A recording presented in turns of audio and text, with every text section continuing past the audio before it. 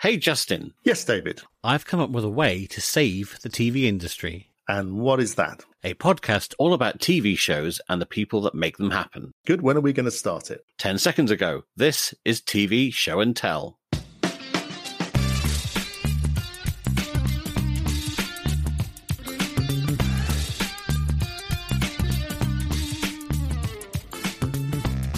Welcome back to another slice of TV Show and Tell, the podcast about the whys and wherefores of the TV industry. I'm David Bodicum. I'm a TV producer and games consultant from London.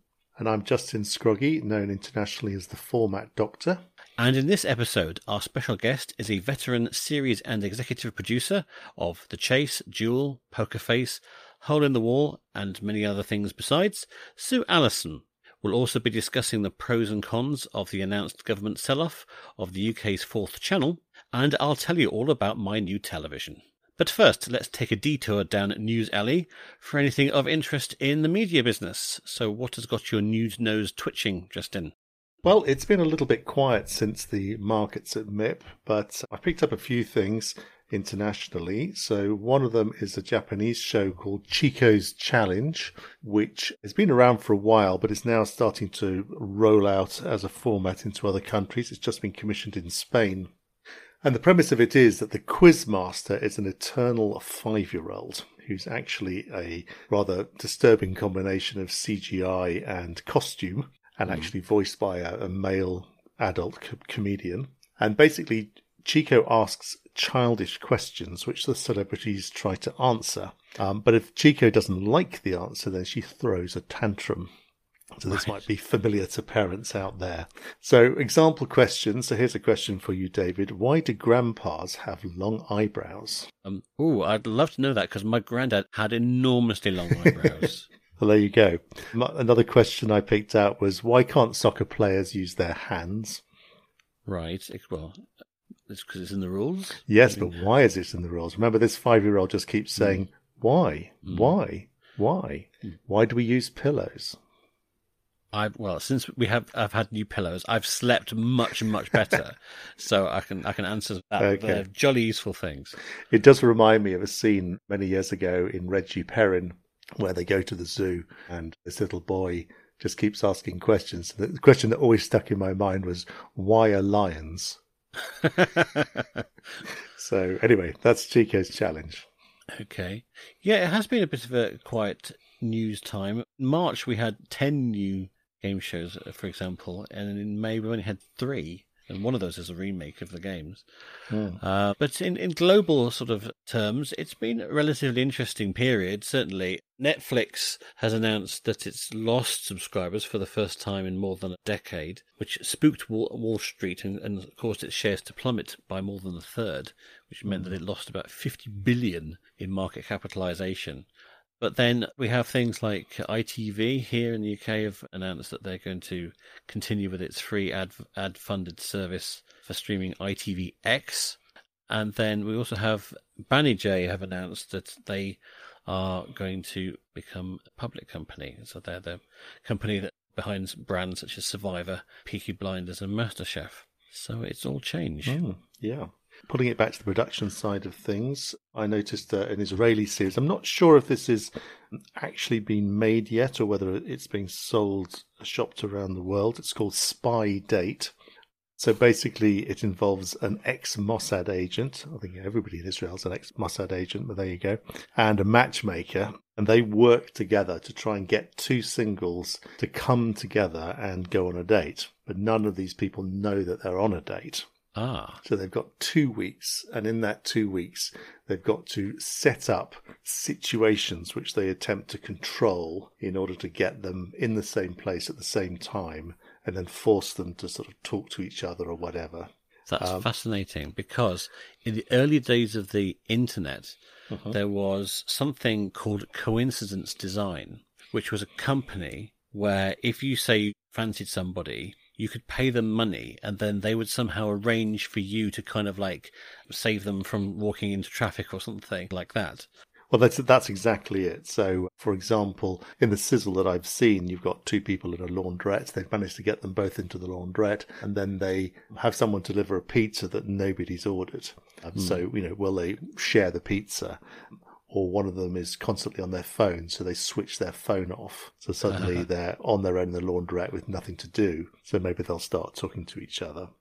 And the matchmaker's reading their body language all the time and feeding that information to the Mossad agent, who's then working out how he can use actors or tech or sometimes collaborators like their other friends and whatever to force the situation. Right.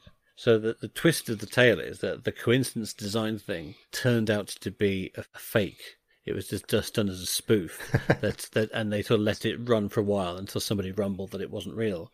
But this is now someone doing it for real, so that is interesting. So if anyone out there wants to pick it up, it's distributed by Dory Media. I think it's actually quite fun. Maybe they've manipulated us to talk about it here now. That's true. Yes, absolutely. You're probably right. It probably popped up on my feed at just the right moment.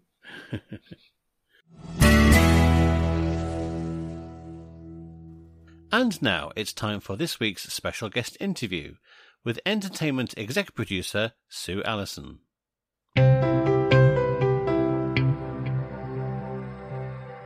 Back in 2009, a new quiz show called The Chase launched on ITV here in the UK. It's currently airing in over 10 different countries, including Australia and the USA. A mere 13 years later, it's recently won the BAFTA Award for Best Daytime Television Programme. So it seems a good time to talk to the original series producer of The Chase, Sue Allison, and I'm delighted to say that Sue joins us now. Welcome, Sue. Thank you very much. Lovely to be here.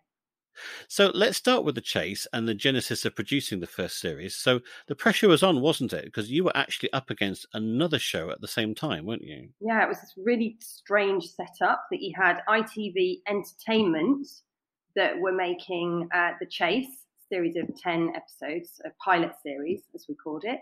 And you had the sort of fact end department who made things like Dancing on Ice, who were making The Fuse, which was also 10 episodes. And it was this sort of genius idea to have an internal competition between the two departments and those two shows, and whichever did the best. And we weren't ever quite sure whether that was purely on ratings or other things as well, but whichever one they thought had done the best would then get a series of 40 episodes commissioned. So it was sort of quite good in some ways, because you're going into it knowing that you've got a 1 out of 2 chance of getting a series, which is, much better odds than a usual pilot. But it was difficult. It was also strange to be kind of competing against ITV colleagues. That was really odd. And we sort of shared some resources. That was the same game control team doing both shows, for example. So yeah, it was a really, really strange setup. But making one episode of a show and then editing it is what you ideally want to do, because as we all know with game shows and quiz shows, the pacing is so important, getting the pacing right, because you can't cut any of the questions out. They all have to stay in. So getting the pacing of the show right so it fits exactly within that 46-minute ITV 1 hour is what's really, really hard. And having to do that across 10 episodes is even without having edited one is what makes that a particularly tricky challenge.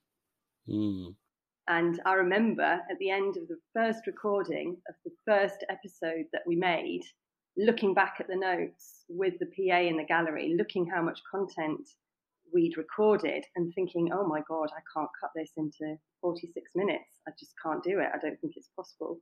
And then having to go and make the other 10 shows. It was too late to change it by then. And yeah, it was very stressful until the end of the first edit and thinking, okay, this is okay, actually. But, if you then look from the pilot episodes onto the first series, what we actually did was took a rung out of the ladder. And taking that rung out of the ladder was what allowed much more of Brad's personality, chat, the entertainment and the fun that now we all associate with the show to sort of come through. So I nearly messed it up. The heart of the show is Bradley, obviously his performance, but also the chasers themselves. So there's a wide range of people of personalities in quizzing. So what were you specifically looking for when casting the chasers? What we were trying to do was be very different from Eggheads. And obviously, Eggheads was people basically being themselves, wearing versions of their own clothes, and sort of having quite pleasant personalities, and what we wanted to do with the chasers, the very nature of the show, the idea that this is the baddie coming to get you. We had to make those characters larger than life, but also not make it feel ridiculous and over the top and staged and phony. It's quite a fine line getting the difference between those two. And what I would say is that all of the chasers do really well. They're sort of a hyped up version of themselves. They're not completely being somebody else. They are sort of caricatures. They're the panto baddies. So for that original pilot series, there were just two. There was Sean Wallace, and now Sean had been involved right from before I came on board. I think it was not that long after his Mastermind win, and he came on, and I remember going to a very early run through of the idea up in one of the rooms in ITV. And Sean just did this brilliant walk on and sit down and just a real kind of staring out the contestant. And it was like, yeah, no, that's actually, this is good. And right from the beginning, we thought actually sort of less is more. If they can be more that they're a menacing presence, the better. So we had a Sean. We needed to find something completely different to that. And so the second one who was cast was Mark Lebet. And myself and the team had come across Mark a few years before, because he'd applied to be on Poker Face and had been auditioned for Poker Face, I think. And I remember and I'm sure he won't mind me saying this, I remember at the time thinking, oh no, it's far too arrogant to be on Poker Face. What if he wins? No one will like it. No one's going to want him to win like £1 million. And we thought he probably could, When I think his name came up for this and we spotted the name, like, oh, that was that guy. Like, he was brilliant. Actually, oh my God, this is perfect for him. And I've still got somewhere his audition tape, his first audition. And he came in this like huge great coat that almost went down to the floor. You can imagine it looked like Hagrid or something. It was enormous. Enormous guy walks in, this great big long coat, and just sits down. And I can't remember exactly what he said, but something like, oh yeah, no, they call me the Beast. And I was like, oh my God. Actually don't bother staying for the auditions. No need, you're in. It's like, and it's a version of himself, as I'm sure he'd agree. And all those moments where he storms off and he thumps the table and all of those things are perfectly in character. They're not, they don't seem faked or forced or anything. So that was the pilot. Then for the series, I really wanted the third chaser to be a woman. That it was a strong woman who could hold her own, who would be completely herself. And that was quite a hard task. And I remember that we saw quite a lot of people, and there were really good quizzes on the circuit, because obviously that's the most important thing first and foremost, that they have the right level of quizzing. It has to be a really, really high standard to be able to feel like they will consistently beat the contestants. That's obviously key. And the people that we met were quite often great quizzers, but they were just a bit too nice.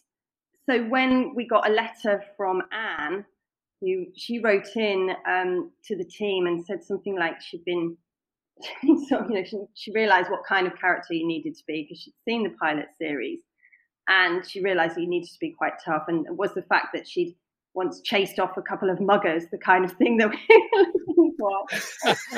And I remember getting this letter. This is a good one. I remember reading it, just going, oh, come on, be as good as you sound. And she was, and Anne's like a very lovely lady, but I think she channels one of her aunts. I think she once told me to sort of create this fantastic persona that she has. And then I think the challenge with Anne was then, how do we get the look? Because I'm sure you've seen Anne outside of the chase, and sort of her style is more, she wears like these gorgeous, like floaty, quite floral outfits that are, and which obviously is completely wrong for a chaser.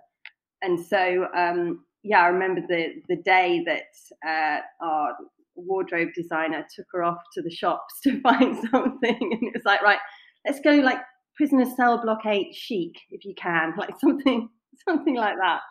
And then this picture comes back of her looking like Miss Trunchbull, and it was like, yeah, that's the one. That's where we need to be with her. And she was, she's just been a genius from the start. She just got it. She completely got it.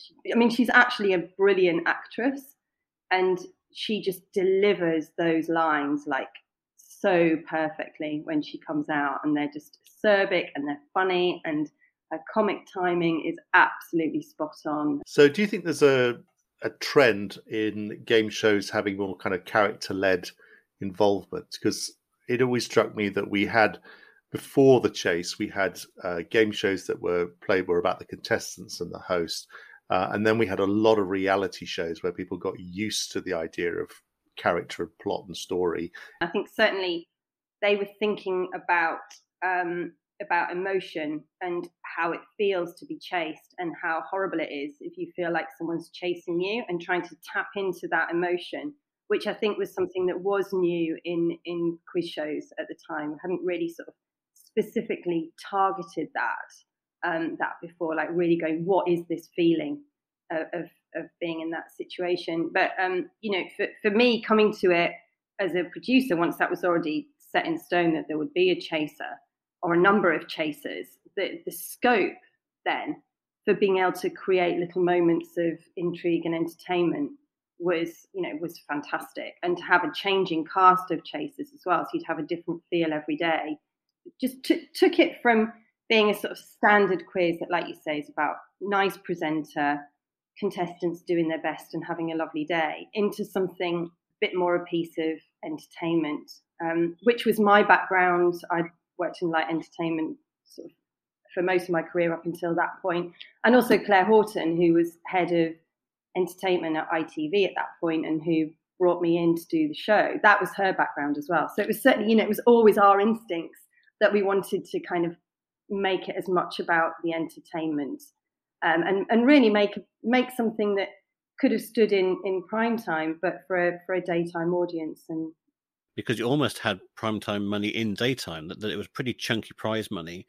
And so how did you put in fairness procedures in place to sort of ensure that, all of that was looked after properly? I always thought from the beginning that it was something that I wanted to do. It's something that I'd always done in primetime shows, like when we made Jewel, for example, because the reality is that, as we know from scandals of the past, and, who knows, scandals yet to be uncovered, there is a temptation there for producers to try and get shows to have big money being waved around, but not actually won by the contestants. And when you're given a budget for a show and you have to bring it in on budget, and you can't go over on prize money, and you've got a contestant on the verge of winning £50,000, as can happen on The Chase, you can imagine, if you're in the gallery with no checks and balances, the temptation to put a question in there that is outside of that person's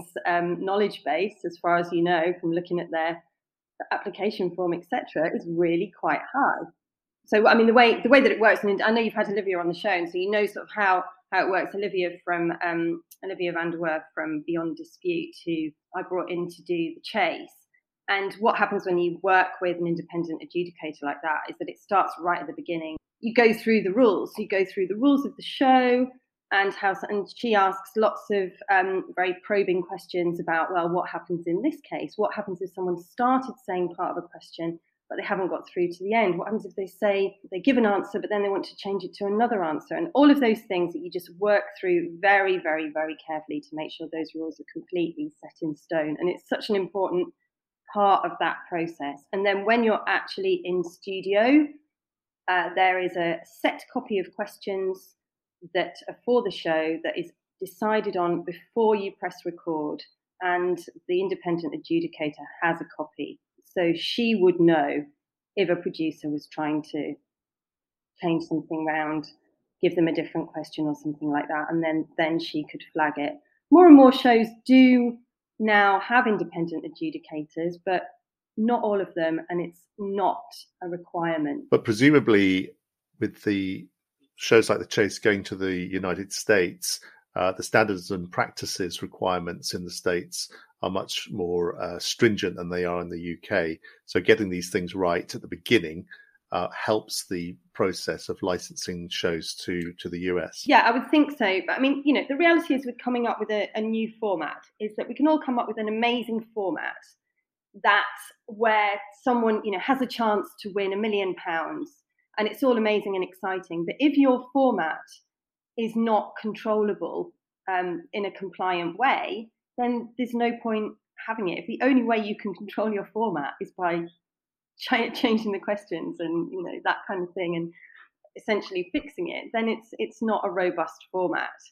If you're finding you're giving away too much prize money on The Chase, then what you can do is have a look at the level of contestants that you're casting into it. You can look at training up your chasers more. You can look at what your standard of questions is overall. Are the questions just a bit obscure? And and all of that is completely compliant to do that. But when you put a set of questions in front of a team of contestants, then they have to have as much of a fair chance as anyone else at doing those. So, I mean, I think we are pretty good in this country, but I think, like you say, in the US, obviously if a show's presented to them that has already got all of that set up with independent adjudication and has run like that for a while, it's an easier buy. So I know what development's like, and sometimes you get notes from commissioners and so on. So what sort of changes were made before you went into the first pilot series? I don't know if you know this, you might or you might not, but the show that was commissioned for that pilot series, the way it used to work is that the contestants there was no cash builder. Contestant would go up to the board and you would answer questions going up the board. And then when you got as far as you dared, you would say, oh no, I'm going to stop now. And then the chaser would come out and chase you back down the board. Ah. And we did a run through for Alison Sharman, who was our commissioner at ITV, of this version of the show, like really really close to when we were going into studio. And it was just quite slow. It was quite slow going up the board and quite a long time until the chaser came out and all of that. And at the end of it, she said, well, I think our viewers will be bored to tears if we put that out. I think we need to change it. And we were like, oh my God, like literally, we were a couple of weeks out. And so that's when the cash builder was invented, which is much better. And the offers and all of that, it was all, it was good. It was really good thing that happened and those changes that were made. But if you look at the set, where they come and stand for the cash builder, it's like a sort of nowhere place, like sort of in between the contestant area and the board, and they just stand there and they're just backed by sort of, some moving lights or whatever. But it's a bit nothingy, isn't it? Like if you think about it. And that's because we hadn't designed the set with that in mind, because that change was made so late, it was too late to do anything about it. And so it sort of makes me laugh when I see international versions and they have the opportunity to build their new set and they still don't have a place for that. They just have a random place.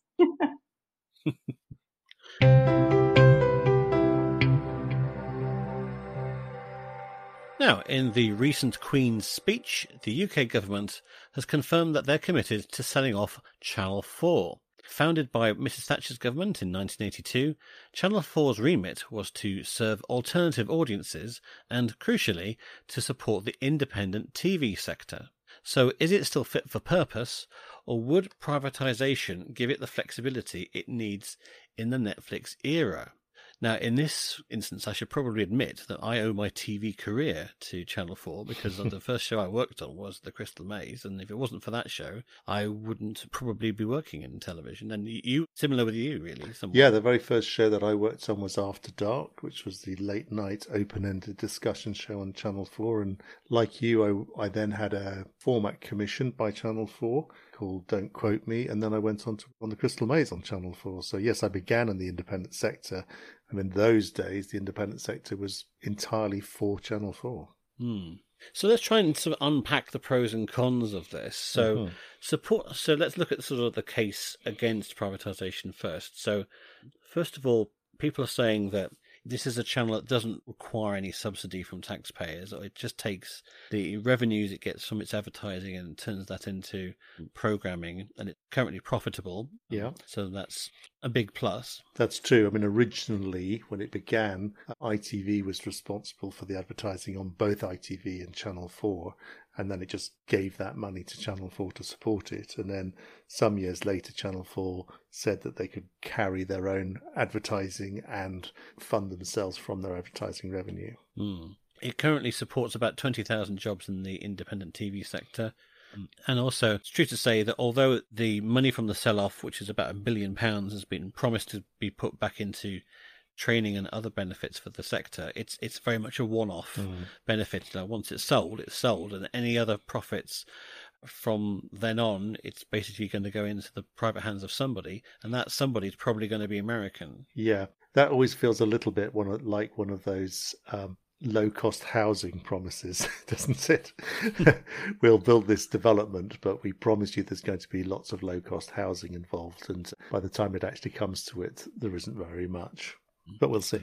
Yes, I mean, while it's true to say that there's a high chance that the buyer will be American, Channel 5 is owned by an American. Yes, Channel 5 is owned by what was Viacom CBS, which in February renamed themselves as Paramount, as a nod to their historic past. I think the main anxieties that people have against privatisation are that there will be less distinctive, less diverse voices on a privatised company. And also there's lots of anxiety about Channel 4 News, because they have a probably slightly more anti-government than most news outlets. Yes, I mean, I've been hearing this Channel 4 News argument for at least 20 years.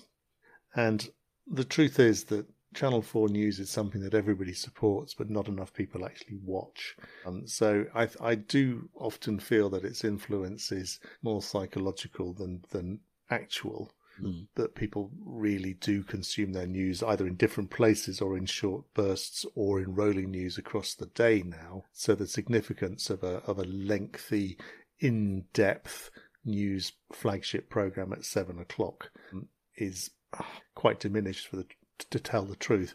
And there hasn't really been any sign that investigative journalism has diminished in recent years. If anything, it's actually come to the fore, both in print and digital and on TV. And there's nothing to say that they might be able to, say, ring-fence the funding for Channel 4 News as part of the deal for any new buyer, for example.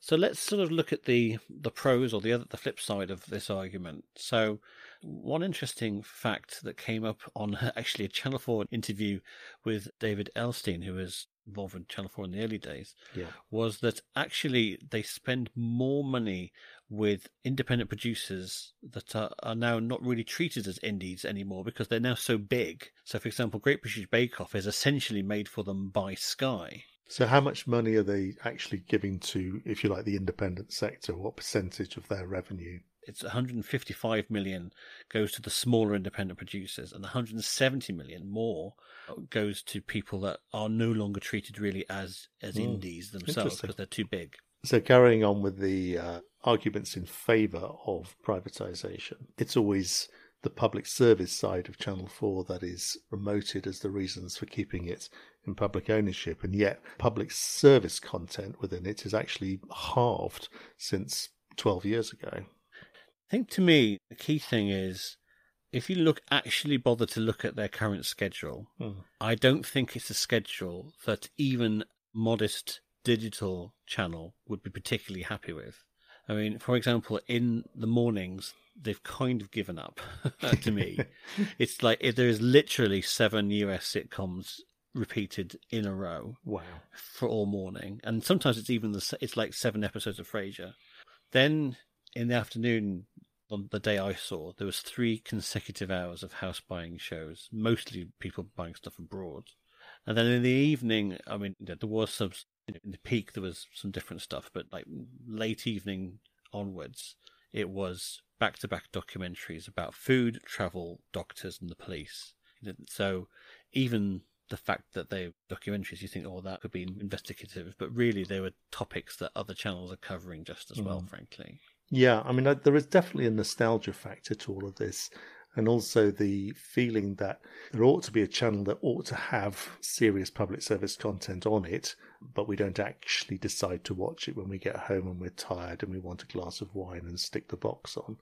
And also, as you say, that channel doesn't really exist anymore anyway. And that what you might turn to Channel 4 to find it there, it's yes, there's always some diamonds in the rough, and Channel 4's marketing makes a great deal of capital when they do something controversial or unexpected, or where they cast a spotlight on some area that's unrepresented in life. But the truth is that those things are few and far between. So using them as an argument to keep the channel in the public sector is a hard one to do, I think. For years, Channel 4 have asked for this thing called top slicing, where they've said, well, look, the BBC's got all of this guaranteed income.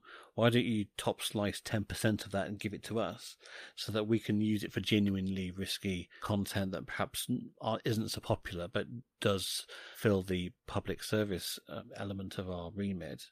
But it's not an argument that's found favour with the government, who are even looking to get rid of the licence fee now. Yeah, that's true. I mean, I think part of the trouble is that the public service remit was dependent on people having less of a choice in terms of what they watch. So the schedules existed to protect public service content and ensure that it actually found an audience by packaging more accessible or more familiar shows around it, and then allowing people to discover that stuff. Now, where everyone is essentially self-scheduling and choosing what to watch, we can tell from that the kind of things that people do want to watch. And that is largely kind of wallowing in entertainment or long-form drama or dating reality shows and so on. So I think it's harder for everybody who's engaged with public service broadcasting, which is why across the world, public service channels are diminishing and suffering and finding it very, very hard to survive. Now we return to our interview with Sue Allison, who takes us through some of the other varied shows she's produced.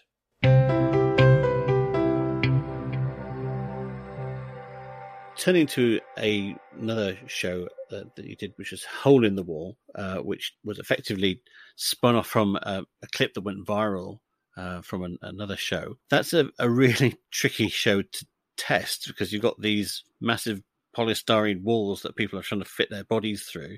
So how on earth did you test something like that? Yeah, it was a real challenge. It was so much fun, that show. But yeah, the most important thing on Hole in the Wall is that the holes are exactly the right size.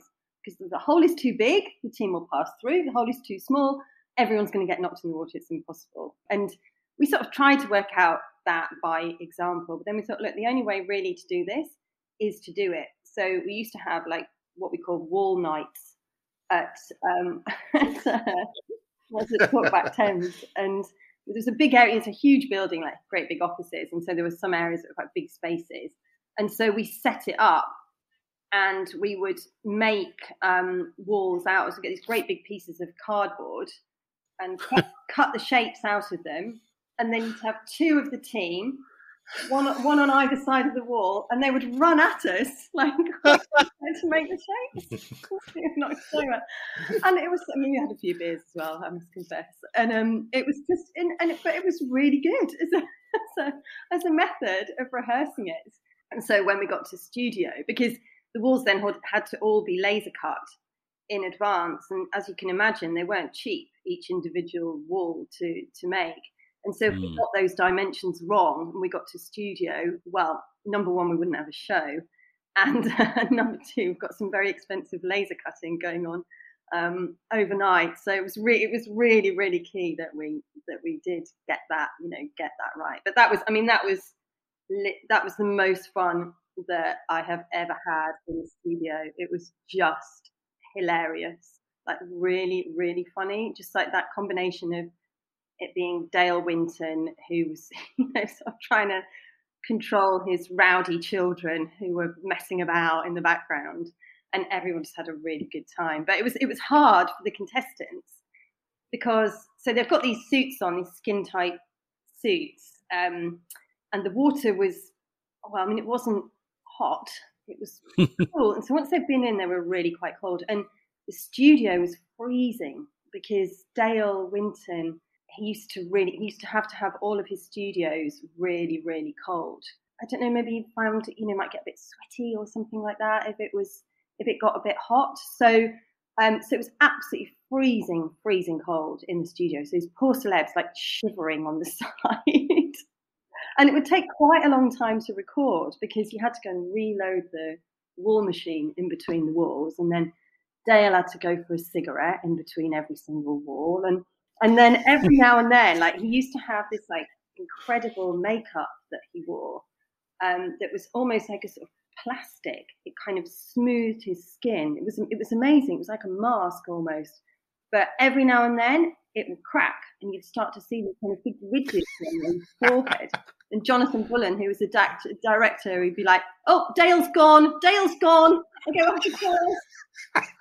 And everyone's like rush in and like take a peel off all these layers of the makeup and then plaster it back on again over the top. And meanwhile, these poor celebrities are like shivering in Arctic conditions, having been in the water. Yeah, it was good fun for us. I don't know if it was fun for them. I'm not sure. Oh dear, light entertainment, eh? Oh God, it's the best. And then another thing you did was a reboot of the Krypton Factor, which again was perhaps a slightly unusual commission because of the way it was funded. Yes, it was sort of in the early stages of ad funding, and it was with Sage, the accountancy firm. And it's really tricky with ad funding because the rules are that they can't have any influence over the content, but of course they want to have influence over the content. Otherwise, why are they bothering doing this in the first place? So it's a tricky dance that you're trying to do things up. And I think it was a good marriage. The idea of the product, this accountancy system and the Krypton Factor was a really good one. And I'm not sure whether it would have come back without that extra funding from them. But it was, it was really, it's always, God, it's such a poison chalice, isn't it? Trying to bring back that brand that everyone has such fond and very specific and particular memories of. I imagine it's quite a expensive show to set up from scratch because you've got to build infrastructure from the beginning. It's not like you have a ready-made assault course that the original show had. I was rather hoping that there would be a ready-made assault course because it was the one that was used in the original series was Holcombe Moor, and it was the Army course, this 4-lane course. So obviously that was the first thing that we did when it was commissioned. Phone them up and go, "Oh, can we come and use your 4-lane assault course?" And they were like, "Oh, well, you could, but it's a 3-lane course now." We're like, "Oh." Yeah, that was not ideal. And I think that the compromise that we went with in the first series of having them running around some very muddy woods in North Yorkshire wasn't right, really. I mean, it was a bit of a sort of, right, how are we going to fix this in the time that we've got, rather than how do we make this the perfect assault course. The assault course for the second series of the reboot, I think, was much better and much closer to the original. And just a much better watch because you could see where people were on the course and see how far ahead they were and so on. But, I think the challenge then with something like the intelligence round, was trying to bring that up to fit the standards of the day and make it feel contemporary and that it was using technology that was appropriate for that time rather than just some bits of plastic. Well, I actually had a minor role to play, but because I did some of those intelligence tests, and of course you did. Gave me this task of saying, well, we've got these interactive tables that are sort of like quite wide and fairly shallow, and I had fun doing laser mazes and things like that on these really quite cool tables that I don't think they make anymore now, but they were able to recognize objects, and you could spin stuff around, and it would interactively draw a laser, and it would change depending on where you put something on the table. Yeah, and they were great. They were really, really good, I think. Like, God, sorry, David, of course that's how we met. I totally forgot. Well, I suppose actually we didn't meet, did we? It was all done remotely. So I was on honeymoon at the Philippines at the time. Oh, well, yeah. Well, even better job that you did.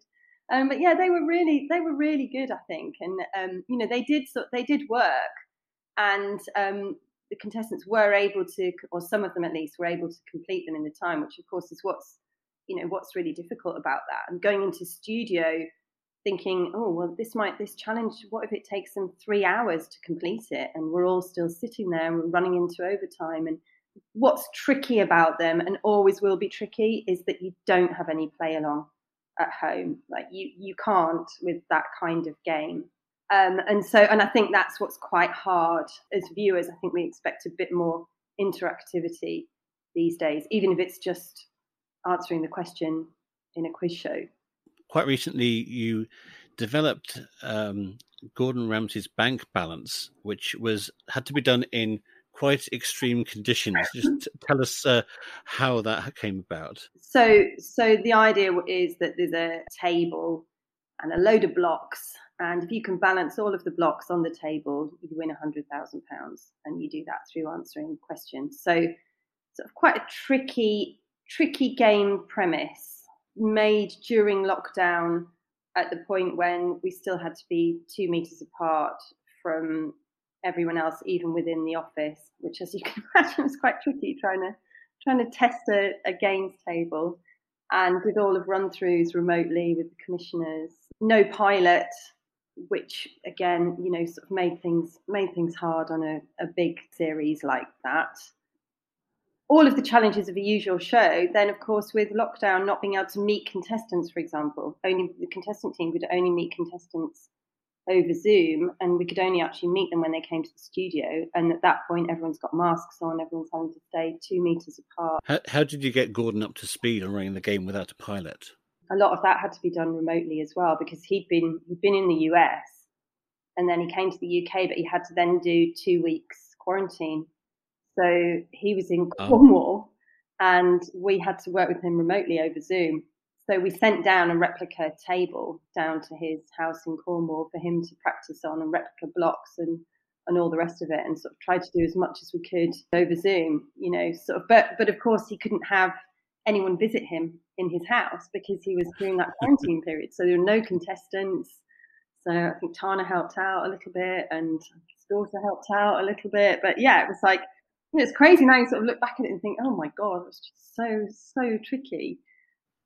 And did I read somewhere that it actually took a while to get the scale of the actual balance itself right? You've got sort of this sort of finite parameters, and we did talk. We talked to the BBC, and the BBC were really keen to make it as big as possible and everything else. But of course, as soon as you go the blocks above head height, once they tumble, if there's a risk of them falling on your head, then you do actually have a proper, genuine risk of serious injury. And obviously you couldn't put everyone in helmets. That would have just been ridiculous. So it was trying to make sure that you had a table where it was scaled up from the original table that was in the run-throughs, that was really quite small, more like a sort of card table size, up to something that was big enough to feel like it had some kind of level of scale, but not so big that you had run the risk of being knocked out, or that people couldn't reach to put the blocks on top of each other, or couldn't hold them in their hand, which was the other,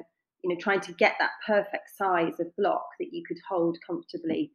Bryn at Light Initiative and his team did an amazing job with them, because that was completely new application of technology to have the light changing bricks. And so each one of those blocks had inside, like, goodness knows how many transmitters that were all then transmitting back to lots of sensors around the set, talking to them, so that when our game control team could say, right, they've got that answer wrong, those blocks need to turn red, that would happen instantly and together, and in that exact one moment that they would all turn a beautiful red colour.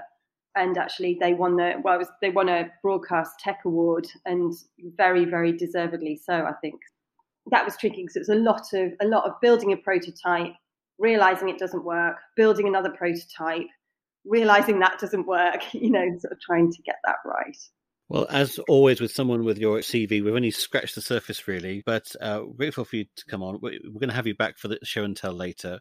But for now, Sue, thanks so much for being on the TV show and tell. Thank you. It's been lovely. Thanks for having me.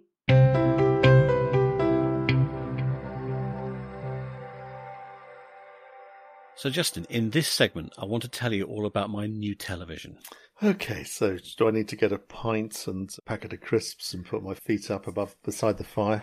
Well, I find it interesting that this television has been sat in the corner of my room for 15 years.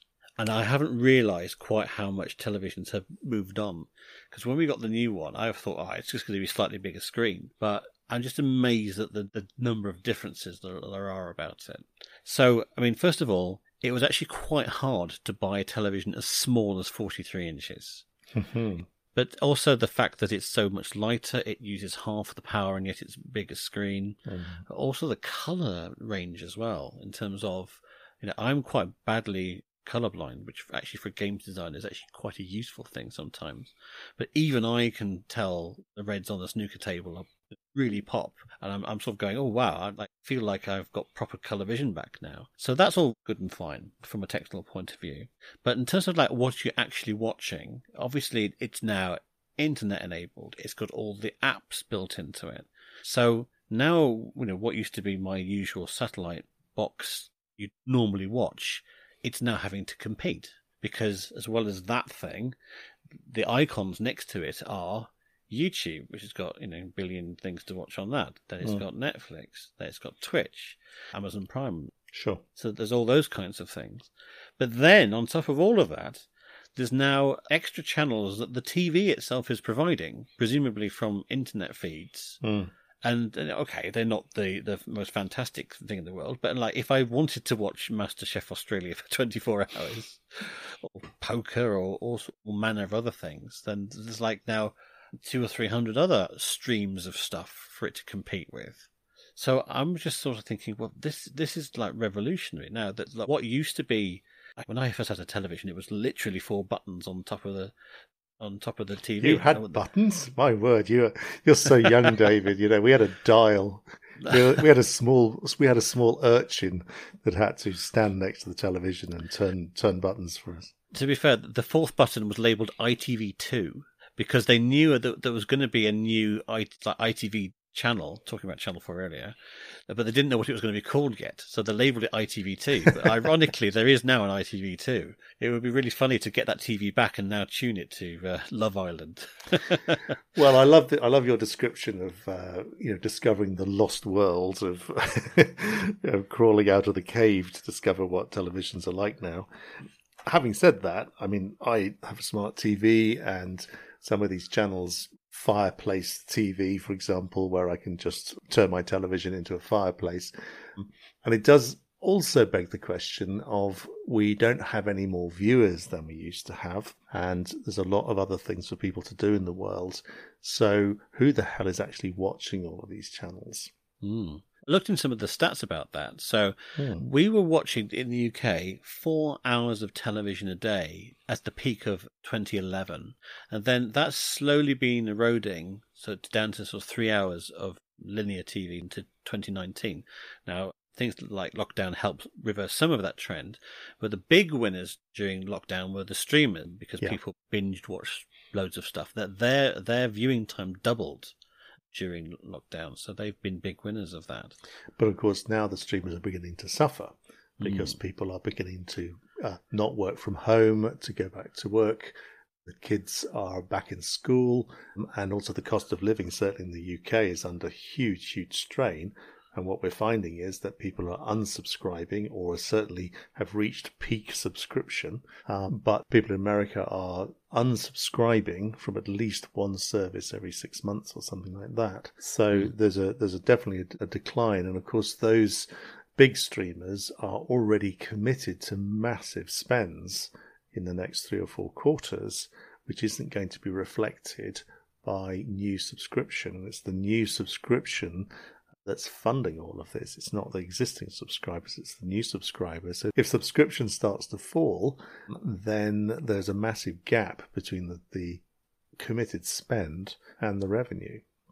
So with all of these choices, the eyeballs are getting ever thinly more stretched. And you linked to an article about this thing called zero-rated TV. Tell us about that. Yes, this was an article in The Guardian that was prompted by Piers Morgan's new show, I won't go into that particularly, but it brings up this question of zero rating. So zero rating is basically when the numbers of people watching a show falls below a certain threshold. I know in days gone by that was 100,000. So with the standard British Barber ratings, if a show failed to get more than 100,000 viewers, it was regarded as being zero rated. Nowadays, that would be a reasonable outcome for quite a few channels, actually, who would be quite pleased to get 100,000 viewers. But what the article really points to is this proliferation of channels around the world which are being put out where, frankly, almost nobody is watching. And in days gone by, again, these channels have been protected by being bundled up so that when you buy a particular bouquet or bundle on your Sky service or whatever service that you use, bundled into that are minority channels. So whether you like it or not, you've got Dressage TV, Antiques TV or Acorn TV, whatever it might be, bundled up. But now what's happening is that people are beginning to unbundle. This has been going on for a couple of years now, where people don't want to bundle anymore. They're much more able to just choose the channels they want, and they don't want to pay for channels they don't want. So these channels are finding that without the protection of a bundle, no one is watching them. So they are zero rated. I'd love to meet somebody who actually watches Bloomberg TV. It's like, I just never meet anybody who does. I think there is a guy, but I think he's called Bloomberg. He's a very rich man. And he's a very rich man. So I think he can sit there and enjoy his own channel. But that's a very good point. I like that. And then there's a whole mess of like, well, do all the linear people actually want to be digital to try and compete? So talking again about Channel 4, they've just announced a deal to put 1,000 hours of their content on YouTube for free. It's a funny thing this, in the Scandinavian countries, Norway, Sweden, Finland, Denmark, they've been promoting digital first for much longer than we have. And now when they're commissioning stuff, they're very much telling producers that the programming must be digital first. In other words, it lands on their own streamer before it goes linear. I was in Denmark last week with one of the broadcasters who was telling me that, interestingly, having reached a kind of 50-50 point of viewers watching content linear and digital, that it's pretty much staying there. So there's still a dedicated 50% of the audience who want to watch stuff in a linear way. Whether that trend will continue or whether it will stay there, obviously we don't know.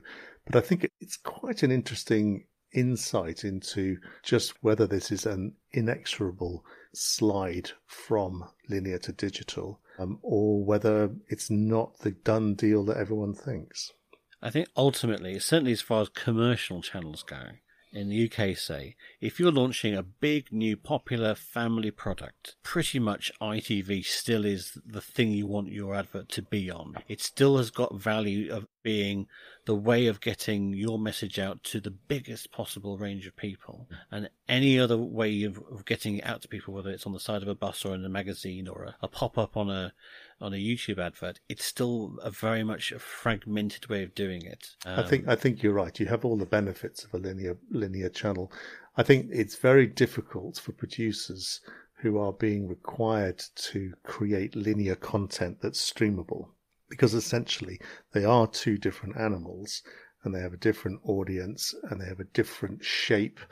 Streamers tend to be front loaded. They tend to fewer hosts. They don't usually carry advertising, and therefore the rhythm of the show is not built around building up to a peak just before a commercial break. Linear series tend to have longer series arcs, whereas streamers tend to be shorter. So there's a lot of difference between the two. And right at the moment, it's very hard for a producer to ride both horses. So there you are. I don't know what the conclusion to all that is, other than that the whole thing's a mess, and it's cheaper, easier, and more findable to stick with audio podcasts. So you're doing the right thing by listening to TV Show and Tell. Now, the original series producer of The Chase, Sue Allison, returns to show and tell us a historic piece of art.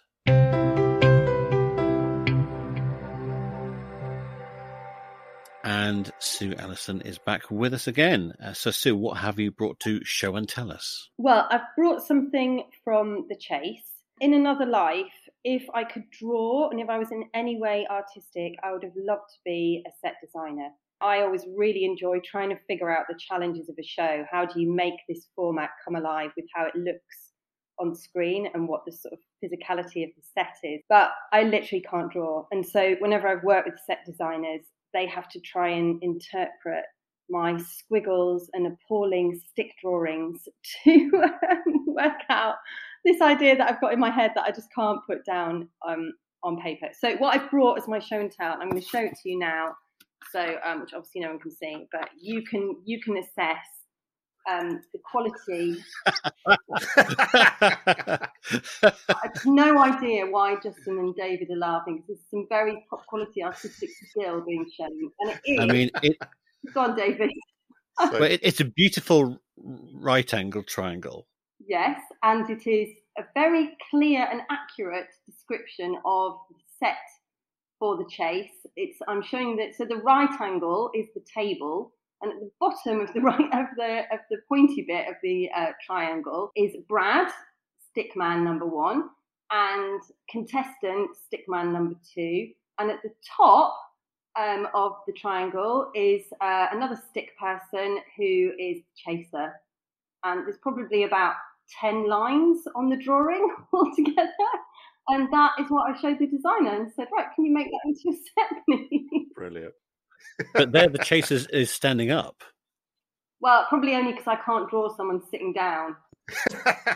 But hey, in some ways, the simplicity of it is its genius, because if you can explain it, if you can explain it that simply, if that is the mechanic of the show, which it is, which you can do in 10 lines and not very straight ones, let's be honest, then I think that's really the essence of a cleverly simple format. But you do see why I'm not a set designer now. Yes, I do see that. But that triangle has now been replicated in nearly 20 countries, so... With slightly straighter lines, luckily. Yeah, it's a very important triangle, and one that should obviously be in Bob Bowden's Museum of Game Show History, I would say. Should I send it to him? It should. Yeah. You should send it to Bob, absolutely. He loves that kind of thing. I hope it's in the format Bible as well. So do I. That's excellent. Maybe what you should do in the Bible is just send them that. The first time they ask for set designs, just send them that. That's what our designers had to work with. So, Exactly, yeah. All right, that's marvellous, Sue. Well, thank you very much indeed for bringing your lovely triangle to show and tell us. You're welcome.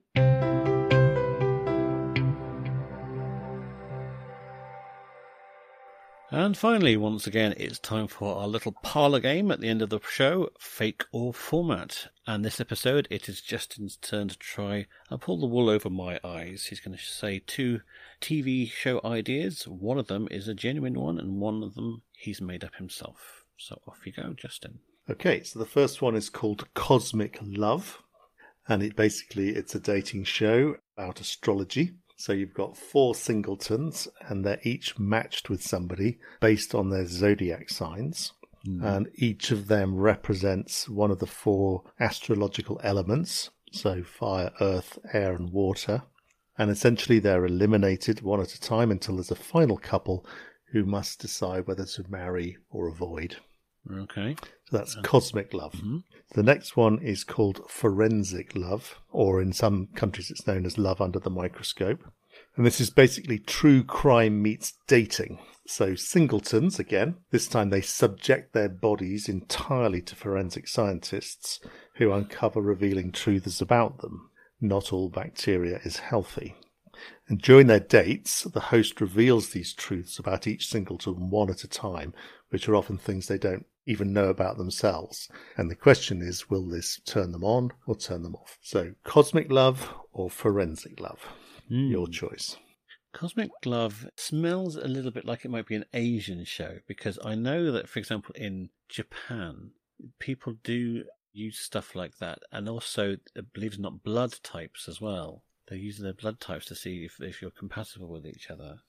As far as Forensic Love, I think that one could potentially work, because isn't there something about your pheromones? If they smell like good or bad to your potential match, then it means that your genes are compatible with them or not. So that kind of has the ring of logic, certainly, to it.